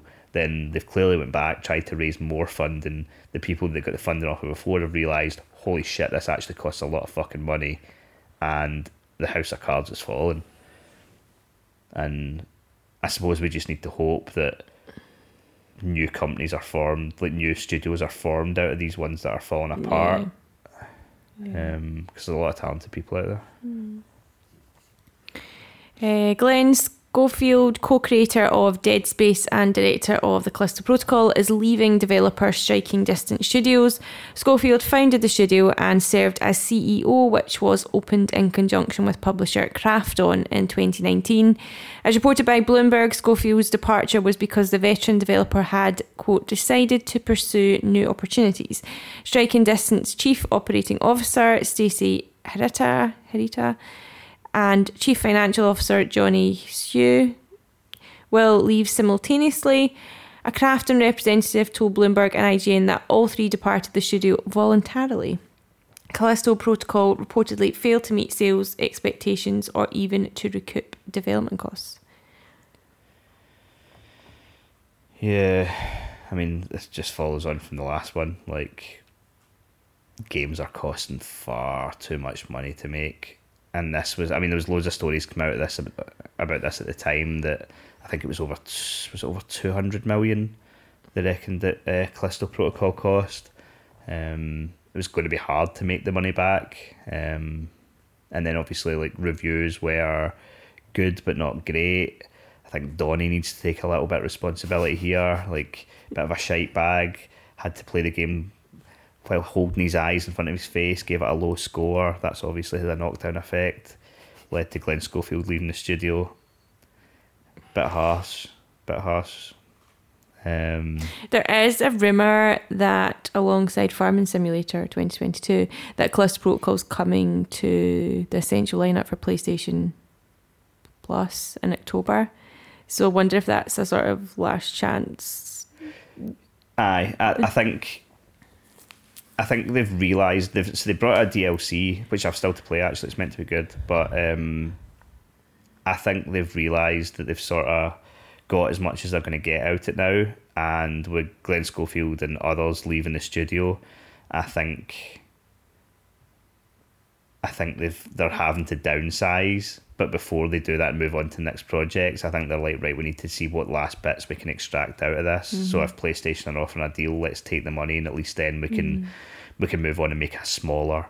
Like, I think if they do make something else, it will be like a smaller title, and probably like Glenn Schofield was like, nah, peace out. I was here to make a big AAA game. Yeah. Yes, we haven't made the money that we wanted to make, so we're gonna have to make something smaller. I don't want to be a part of that. But yeah, it's a shame. And obviously completely caused by Donnie. I feel like we've insulted quite a lot of people in this episode. Yeah, but look, it's just him having to take his lumps. I mean, you look at Callum. Like, see, once Square Enix gets sold to PlayStation, like, that'll be because Final Fantasy didn't meet his sales expectations. And that's all on Callum for his review. He buried that game. Oh, God. Right? See the influence that this podcast and the website has? It's fucking huge. Huge. It's literally ruining careers. Yeah. Including my own. I feel like we're nearing the end of this news. Like, we haven't spoke about it in a while, but I'm bringing it back for this week because the UK regulator of the Competitions and Markets Authority has provisionally agreed to allow Microsoft propose acquisition of Activision Blizzard. So the CMA sort of remained the last major roadblock for the deal closing and initially blocked the acquisition in April due to concerns about its impact of cloud, blah, blah, blah, blah. Microsoft attempted to restructure its proposed acquisition by agreeing to sell cloud streaming rights to Ubisoft, leading the CMA to launch a new merger inquiry. This move has now seemingly been enough to satisfy the CMA, which has posted its provisional decision. So the end is in sight. I mean, maybe. Will it ever end? Yeah, I think the current date is like the 18th of October for it to sort of, that's the next deadline we're working to.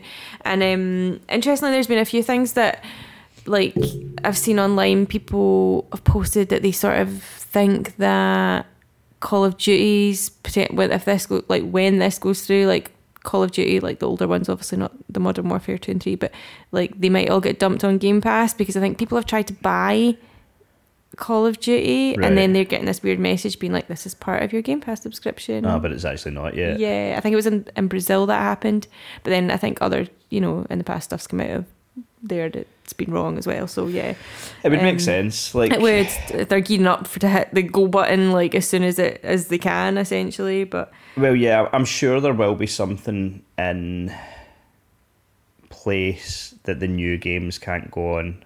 Yeah, because they've still got the PlayStation. Yeah, tie-up, PlayStation so have still got they've got like marketing exclusivity, and I'm sure there'll be something in there about how the game cannot go on Game Pass. So yeah, it'll probably be games that like. So in the past, there has been PlayStation sort of terms where they'd be like, right, we've got the marketing for this, so that this game can't go on Game Pass for 2 years. And so there's maybe something like that. And so what you'll find is it'll be everything up to that point, and then as soon as they're allowed to drop on, they will. But see, to be honest, like, I wonder if that suits Microsoft. Like, I'm not convinced they want to put Call of Duty in Game Pass straight away. It's a lot of money. Like, I think they will do it eventually, because their whole idea is to get Game Pass to 100 million or whatever it is, and Call of Duty is about the best chance they've got. I mean, they're still not going to reach 100 million, I don't care what they say, but that'll certainly be a massive boost for them.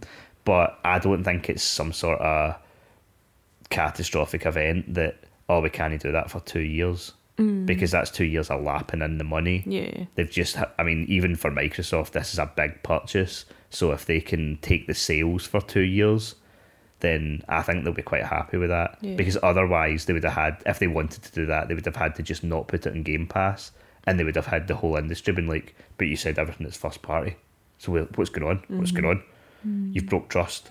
Whereas this way they don't break trust, but they also get the money.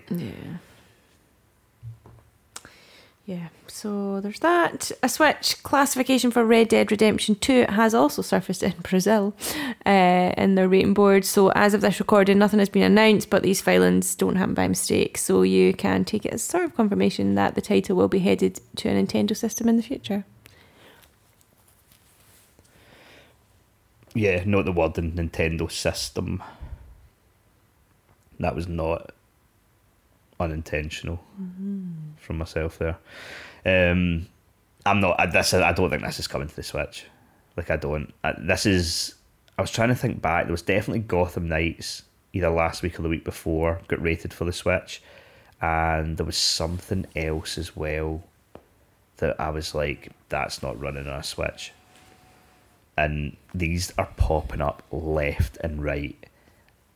And with the exclusion of Gotham Knights, they're games that came to Xbox One and PlayStation 4, which is the purported new sort of specs of the next Nintendo handheld. And so I'm convinced that you're just going to keep seeing more and more of these, and it's going to be games that did well on that generation, and then it's gearing up for a big launch lineup for the Super Switch. Because the Red Dead Redemption 2 is not running on a Switch. There's no fucking way that is running on a Switch. Okay, let's wrap things up on the news. A few more bits. Last Case of Benedict Fox will be ported to a to PS5 as a definitive edition. It's been confirmed. So it was first released for Xbox Series X and S and PC in April, and this updated version sports combat and platforming improvements, better visuals, and an updated UI, enhancing enemy AI and further gameplay features. Yeah, I'm still not interested. This is probably one of my biggest disappointments of the year, actually, this game, just because the preview footage I had seen was like in the sort of normal world, and it looked really cool. Really, really cool.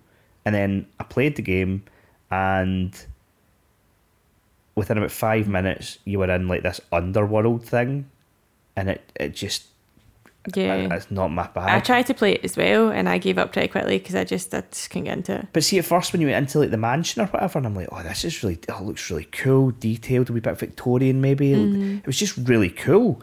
And then all of a sudden you went through like a basement, and then you were in like the underbelly of whatever, and I'm like, oh, this is the game. Oh, that's disappointing. And then I was like, nah, I'm done. Modern Vintage Gaming has unearthed some sort of prototype for a Crash versus Spyro kart racer. Graphics are pretty rudimentary in this form, but his discovery does point towards this being worked on as a Crash versus Spyro title in the same fashion. Demo is very much playable as well, even if it didn't look very Crash or Spyro themed at this stage in development. Yeah, I'm watching the video, and it's pretty rough. Like, it's obviously pretty early in development, but it's cool that there was something like that being worked on. Like, obviously it was abandoned, and then somebody's just wiped their hard drive. But I love when stuff like this appears. Like, things that you're just like, you didn't know existed. Like, it obviously never got to the point where they announced it. Just need to always hope and pray that the reported 6 hours playable of Bully 2 that was available, it will ever be shown off. Like, surely that's on a hard drive somewhere. Just show me it. I'd love to see that. We live in hope, Gowdy. You do, yeah. Capcom's Phoenix Wright Ace Attorney trilogy joined Game Pass on Tuesday as well. Just to note that, finally. Yeah, this is a game that a series that I've never really played. It was mostly at home on like Nintendo handhelds, like the 3DS and stuff like that, but they're really highly rated games. It's like all to do with like being an attorney, ace attorney, and you're having to like solve murders and stuff like that. It sounds cool, but I don't know. Folk have always said that I would like it. Quite like to get a chance to try it on Game Pass, but again, October says no. October does say no. Yeah. Okay, that's all for this week's news. Time for Snakes in a Plane. Enough is enough! I have had it with these motherfucking snakes on this motherfucking plane! This is our movie that we picked this week, and it does actually have a gaming tie-in, which I'll come to. But yeah, so if you are not familiar with the movie, Snakes on a Plane, released in 2006, story is of a vicious crime lord that hatches an elaborate plan to kill a witness who's on his way to testify against him for a murder he committed. The fiend smuggles a variety of venomous snakes onto the flight. The witness is taken and douses a bunch of necklaces in pheromones, making the snakes attack anything in sight. As the plane gets in there, the snakes are released and all hell breaks loose, quite frankly. It does. It definitely does. This was better than I remember. Yeah, I'm sure I've seen it. Bits and pieces were familiar, but 2006 is a long time ago, isn't it? 2006 is a bit of a blur for me. It was the first year that I had my own place, and I was not sober a lot. I can imagine. Yep. And I do remember sitting down with a group of people and watching it, but that's all I remember. That, and apparently the spiral staircase. That was familiar to me, because I remember thinking that's weird on a plane. But yeah, which, hang on, I have a fact about that. Oh. Yeah, so I think that type of plane did exist, but then that circular staircase was like discontinued and replaced with like a long straight staircase when Boeing introduced the 747-400. Oh, so it was like it was like a retired model. Yeah. That makes sense. It probably got it cheaper for doing their blowing shit up. Mm-hmm. So yeah, there was. It's this type of film where, like a disaster film, where you know folk are going to die. So I really enjoyed the sort of opening where they're introducing all these people that are getting on the plane, and you're like, you're going to die. You're probably going to die. You're going to die. It's one of those ones where, I don't know, and I liked the backstories though. Yeah. I liked them giving like X amount of people. I mean, obviously they couldn't do it with them all, and you knew that the ones they did, it was going to be like, okay, they're going to have speaking lines. Yeah. But I liked that I knew a wee bit about them before they got on. So yeah, obviously you've got Samuel L. Jackson, who's Agent Neville Flynn. He's the FBI agent assigned to protect Sean Jones on his flight to LA. You've got Juliana Margulies, don't know how to say her name. Margulies, maybe. Claire Miller, she's the flight attendant, the kind of main one that's helpful. Yes. You know, she's that kind of secondary heroine. Aye. You know, Nathan Phillips, he's the witness. Rachel Blanchard, who is Clueless. Yes. As Mercedes Harbont, so she's a socialite passenger who brings her pet chihuahua, Mary Kate, on board. She's basically Paris Hilton. Yeah. Like, Paris Hilton was all the rage back in 2000 and the mid 2000s, and so there was so many films that it was like, oh, that's the Paris Hilton character, wasn't it? Yeah, very Some much. dittery fucker going about with a wee dog. You had 3Gs, the germophobic rapper. Yeah, he was good. You also had Kenan Thompson of Kenan and Kel fame as Troy, who was one of 3G's bodyguards. Yep, he was good. And also a hero in the end when he lands the plane. He's a hero in Kenan and Kel as well. Yes, that's true. Keith Dallas as Big Leroy, another bodyguard. You've got the flight attendant who develops a crush on Sean. She's very flirty. Very flirty. To the point where at the beginning I was like, oh, she's in on it. Because she was just so direct. Bruce, a hole in a while. Bruce James is Ken, he's the like eccentric flight attendant. He was good. I enjoyed him. Aye, he was good. They all thought he was gay, and then at the end, he's like, this girl jumps on him, and they're all like, oh, yeah, he did have a girlfriend. You've got the lady and the baby. You've got she was good. Agent John Sanders, who's one of Flynn's colleagues. He's another FBI agent. And then you've got the captain. So there's the captain with his two kids, and then there is David Koechner. He's like the co-pilot. He's like quite a good comedy actor. He's always good in whatever he's in. I really enjoy him. You've got the Mile High Club couple. You've got the guy who is just an asshole, basically, because obviously anyone who was meant to be in first class got demoted. And well, see, that's the first note I've got down, is that I would have loved to have been the person, the woman that was standing there being like, I know you were supposed to be in first class, but you're actually in coach. Like, I would have relished that role because they were all massive cunts. That would have been a good time. Yeah. So who was kind of your like favourite character? I mean, probably Samuel L. Jackson. Just he does a good job. But outside of him, Kenan from Kenan and Kel, I thought he was good throughout. Like, he'd a bunch of good lines, and then of course his performance at the end is absolutely brilliant. Just bringing it back to gaming, which we'll get to. But yeah, I'd say probably one of those two. I also thought, see the woman, the sort of flight attendant that, as you said, was the sort of second like saviour. Like, she was really good as well. So probably one of those three. I thought the guy who was the witness, I thought he was quite like. See, if you were to lay out the plot, you would be like, oh, he'll be like pretty big role. But I thought he was. He just answered the phone. That's all he really did. Yeah, he was. I don't know, he was just like a sort of background player most of the time. Despite the fact that he is the character, you know, he's the reason why all the snakes are there. Yeah. Do you know what it just reminded me of? This is probably a terrible analogy, but You know, in The Hangover, Yes. and The Hangover 2, you've got the whole crew, but then, like in the first one, there's that guy, and he's a famous actor, but he's the one that fucking ends up falling asleep up on the roof. Spoilers for The Hangover. And so, even though he's a big actor, he's only in the He's film for like not the in it first very 5 much, minutes, and then yeah. right at the end. And in Yeah. the second film, they do something else to fuck him off. Yeah. And it sort of reminded me a bit of that. Whereas he wasn't that big a role, but yeah, I don't know. I just, in my head, this film was so fucking stupid that it just was annoying. But obviously that's bread and butter for this podcast.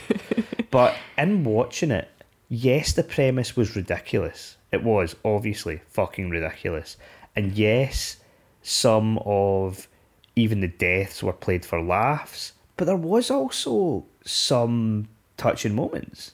There was a few, like, and it was, I thought it was a pretty decent disaster film. Like, I don't know, like, had we not watched this for this podcast, I would have always just been like, yeah, I watched Snakes on a Plane when it came out. I think I remembered it being okay. I would never watch it again. But having watched it last week, I will watch that film again now. I enjoyed that. And the deaths. Can we get into the deaths? I've actually, Craig, I've pulled for you from the internet. Thank you to the person or people on the internet who did this. I've got a list of every single death. I made a note of a couple, but your list will be more expansive. I mean, I've even got snakes.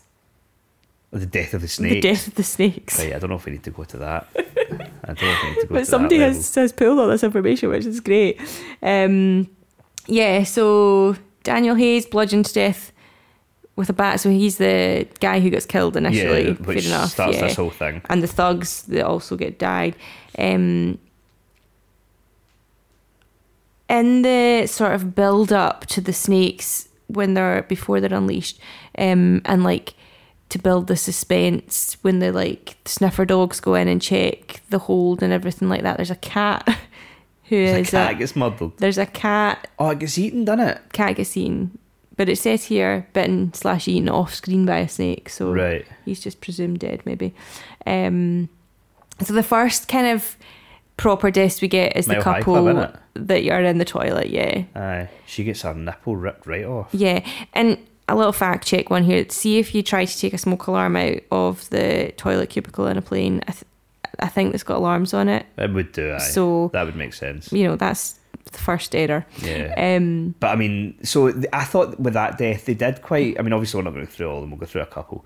But I thought that was quite well done in like sort of subverting your expectations, because the guy comes in, so this girl comes in and she's got like a wee denim mini skirt on, and he fires her straight up onto the sink so he can have sex with her, and it makes you think that the snake is coming up the sort of sink extraction, Yeah. and it's going to go right inside her, and you're like, holy fuck, this is brutal. But it doesn't. It comes from up above, and then rips her nipple off instead, Yep. and kills her that way. Kills the two of them. Yeah. He gets bitten in the neck. She gets bitten on the breast. Yeah. But there is also another death with a penis bite. Yeah, there's That a was guy. pretty brutal. It's probably no. It won't be the same toilet, or maybe it is the same. No, because it's before 'cause they the were alarm's dead. raised, Yeah. isn't it? Yeah, a guy goes to take a piss, and a snake comes flying out the toilet, raging clearly at being pissed on, and just devours the guy's penis. That was quite a brutal one. Yeah. There was also the woman who's like she's obviously asleep, and it like slithers up her skirt. I think it eventually just bites her in the face or the neck or something, but she's like almost like aroused with the feeling. Oh yeah, she's like a 50-year-old woman. She's clearly not had her hole in ages, and she's loving it, isn't she? She's Yeah, loving she life. gets her snake At least she got a wee bit of excitement before she went. Yeah, maybe. Like, because nobody was touching that. You've got the death of the snake that gets exploded in the microwave. Yeah, that was the first. Yeah, The so first Ken, the instinct flight of them fighting attendant. back. Yep, they do that. But also, fact check, you don't get microwaves on planes. It's like convection ovens. So technically. No. I'm probably hoping that nobody was going to call them out on that. Yeah. This was round about the time as well that I don't know if it was Keenan or if it was the other guard. I think it was Keenan actually, because it would make sense that it would be him. Was playing a PSP. That was cool, like that. The dog gets eaten as well. Yeah, well, not necessarily gets eaten. That Toph guy, so the snakes are right. So what happens is after everything completely breaks down in this plane, and the snakes have killed literally half the people. Well, I'm sure there's a phone call from Agent, what's he called? Samuel Jackson. He tells Dr. Price that they've already lost over 50 people, but at that point we've actually only seen 14 people killed, and in total only 31 are killed in the whole movie. Right, well, 26 from snakes and 5 from other incidents. Right, well, you're clearly looking for more of a bloodbath than is allowed on screen. I'm just saying. But, so what happens is they're all in coach, and the snakes obviously come after them, and so they're all right, anyone else that's alive, we need to get the fuck out of coach. Mm-hmm. So they do, and the snakes just sort of hang about a bit, playing with the bodies, and so they think, right, what are we going to do here? And so they get all their luggage and start building like a wee luggage wall that is horrendous, right? Now, I'm pretty good at Tetris, right? But I don't think these guys are. And even if they are, you're not going to get perfect bits that fit. No. So they build this luggage wall, and they build it about shoulder height. So right there, obviously the snake's just going to go over the luggage wall. But it wouldn't have to, because there'd be plenty of room to go through the luggage wall. You would think, yeah. Yeah. But apparently this stops the snakes for a bit. But then once that falls apart, there's a Toph guy, and he's like, I'm not going down here. And he takes Clueless's dog and just flings it at the snake, and the snake catches it in its mouth. Like, it doesn't even bounce off the floor, it just catches it and eats it like it's playing fetch. And then 2 minutes later, that same snake comes and wraps itself round him and basically pops him like a balloon. That was a fitting end for him. That was a good day. He's a good prick in films, though. There's many a film he's played a prick. So that was a satisfying death. I liked that. Was that your favourite death, do you think? What was my favourite death? The penis one was really good. Like that. The nipple one was pretty good. The one when the snake came out of the sick bag. Remember when the woman goes to be sick in the sick bag and the snake just comes flying out? That one was pretty good. Those are probably the top 3 that I can remember. Oh, do you know what might actually be? This was brutal. In a film where it's snakes that's killing folk, see when the hysteria starts over, oh my god, there's snakes on this motherfucking plane. They're all trying to run, and this guy, I think it's a guy, ends up on the deck getting trampled, and there's a woman that tries to run over, and she's wearing heels, and her heel pierces right through his ear into his brain and kills him. And that's just from her trying to run away. But they show you, and there's a bit of a sort of, as it goes, oh, that was pretty good. Yeah, there were some gruesome ones. But yeah, the story progresses. Obviously, they end up in the first class bit, which I don't know how the snakes don't get there initially. See, as well, just before they make the stupid snake luggage wall. So Clueless, she's refused to move. She's still just sitting with the snakes like a fucking idiot in shock. And she's about to get eaten, and then the kickboxer guy appears, and he's like, no, I can't have you dying, you're quite fit, let's go.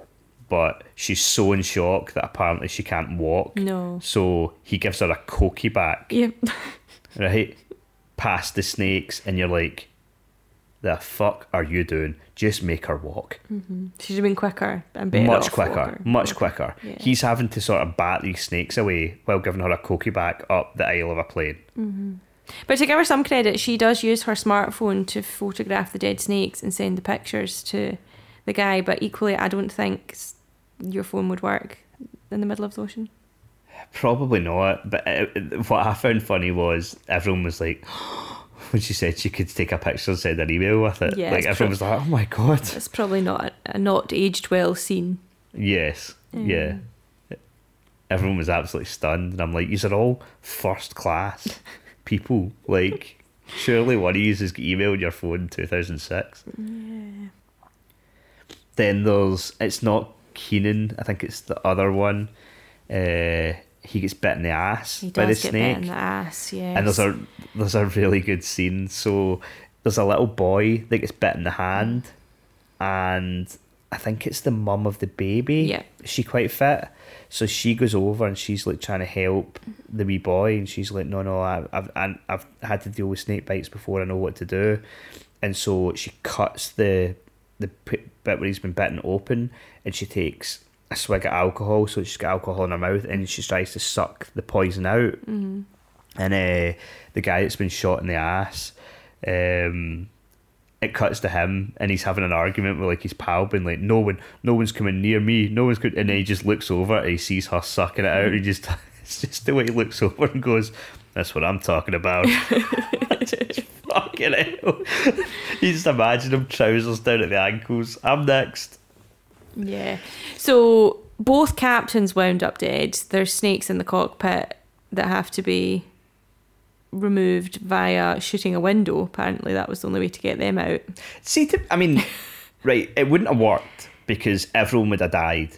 But see if you somehow knew that you could shoot the windows and the whole plane wouldn't just rip apart, which it probably would. Not a bad idea. Because if you know to hold on, yous all hold on, the snakes aren't going to hold on, and they would go flying out. Yeah. I mean, obviously you've got to build to a crescendo, but I did think it was interesting that these snakes have been wreaking havoc for probably about an hour, and that's the point when Snakezilla appears, the main event snake. Like, where have you been? Where have you been hiding? Every other snake's been fucking ripping shit apart for an hour, and now you're entering. And That's granted, true. for the film, makes sense. Oh, here comes the big. Here's the T-Rex. But where's he been? Yeah. So yeah, we're now at the point we've got no pilot, which is an issue.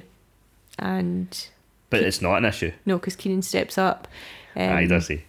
So he has 2,000 hours of flying time logged, but 2,000 hours See at first when he said it, right, before we reveal, like, did you know instantly where it was going? Yes. Yeah. Like, They had planted the seeds with the fact he was playing the PSP and stuff like that on the plane. But so. it's just, they stand up and they're like, does anyone know how to fly a plane? And nobody says anything. And then all of a sudden, his pal's like, hey, man, this is your chance. This is your chance. And he's like, no. And they're like, come on, you can do this. And Samuel Jackson's like, you can fly a plane. And he's like, yeah, I've got over 2,000 hours experience. And at that point, straight away, I'm like, he's talking about a fucking game. And then he gets up all confident. Yeah, so there's then a conversation between him and Samuel Jackson. Obviously he's clocked and he's like, oh, you tell me that your only real flight time is at the controls of a video game. And he's like, no, it's not a video game, it's a flight simulator. Yes, that was great. And then Neville Flynn's like, is it the PlayStation or the Xbox? Because that's the key question back in 2006, you know? Right, so I find this really interesting, the timing of this. Because, so he says it was on PS2, right? And he's like, which is fair enough. He's like, it's on PlayStation 2. But there isn't actually a flight simulator game on PS2. Yeah, to my knowledge, there's not. No. But so he managed to land the plane, right? Samuel Jackson basically puts his hands in the air and shouts, all praise to the PlayStation is what he says, right? Woo! All praises to the PlayStation. Yeah. And I'm like, it's very interesting. So this came out in 2006, which means it was probably filmed in 2005. I have to assume there was some sort of marketing here with PlayStation, because see, at the time, the Xbox 360 came out in 2005, whereas the PlayStation 3 didn't come out till 2006, right? So when they were filming, like if the PlayStation 3 had been out when they were filming, they would have said PlayStation 3, not 2. So when they filmed, it was the PlayStation 2 that was out, but almost certainly the Xbox 360 was out. So if they were just looking at it from a what's hot in gaming thing, Xbox had their next generation console out and PlayStation didn't. Yeah.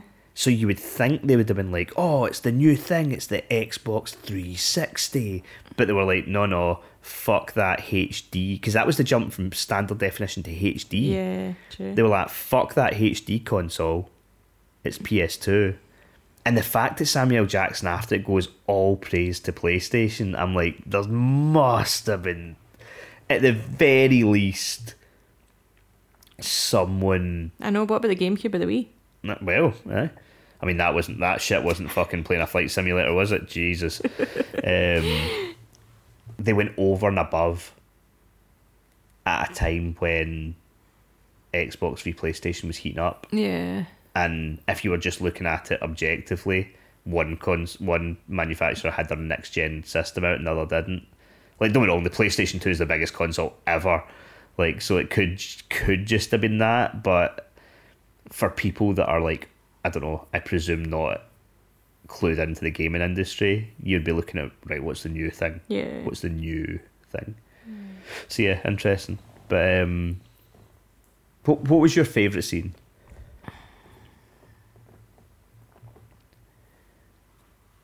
For me, it's like, it's not one, it's I enjoyed the deaths. Yeah.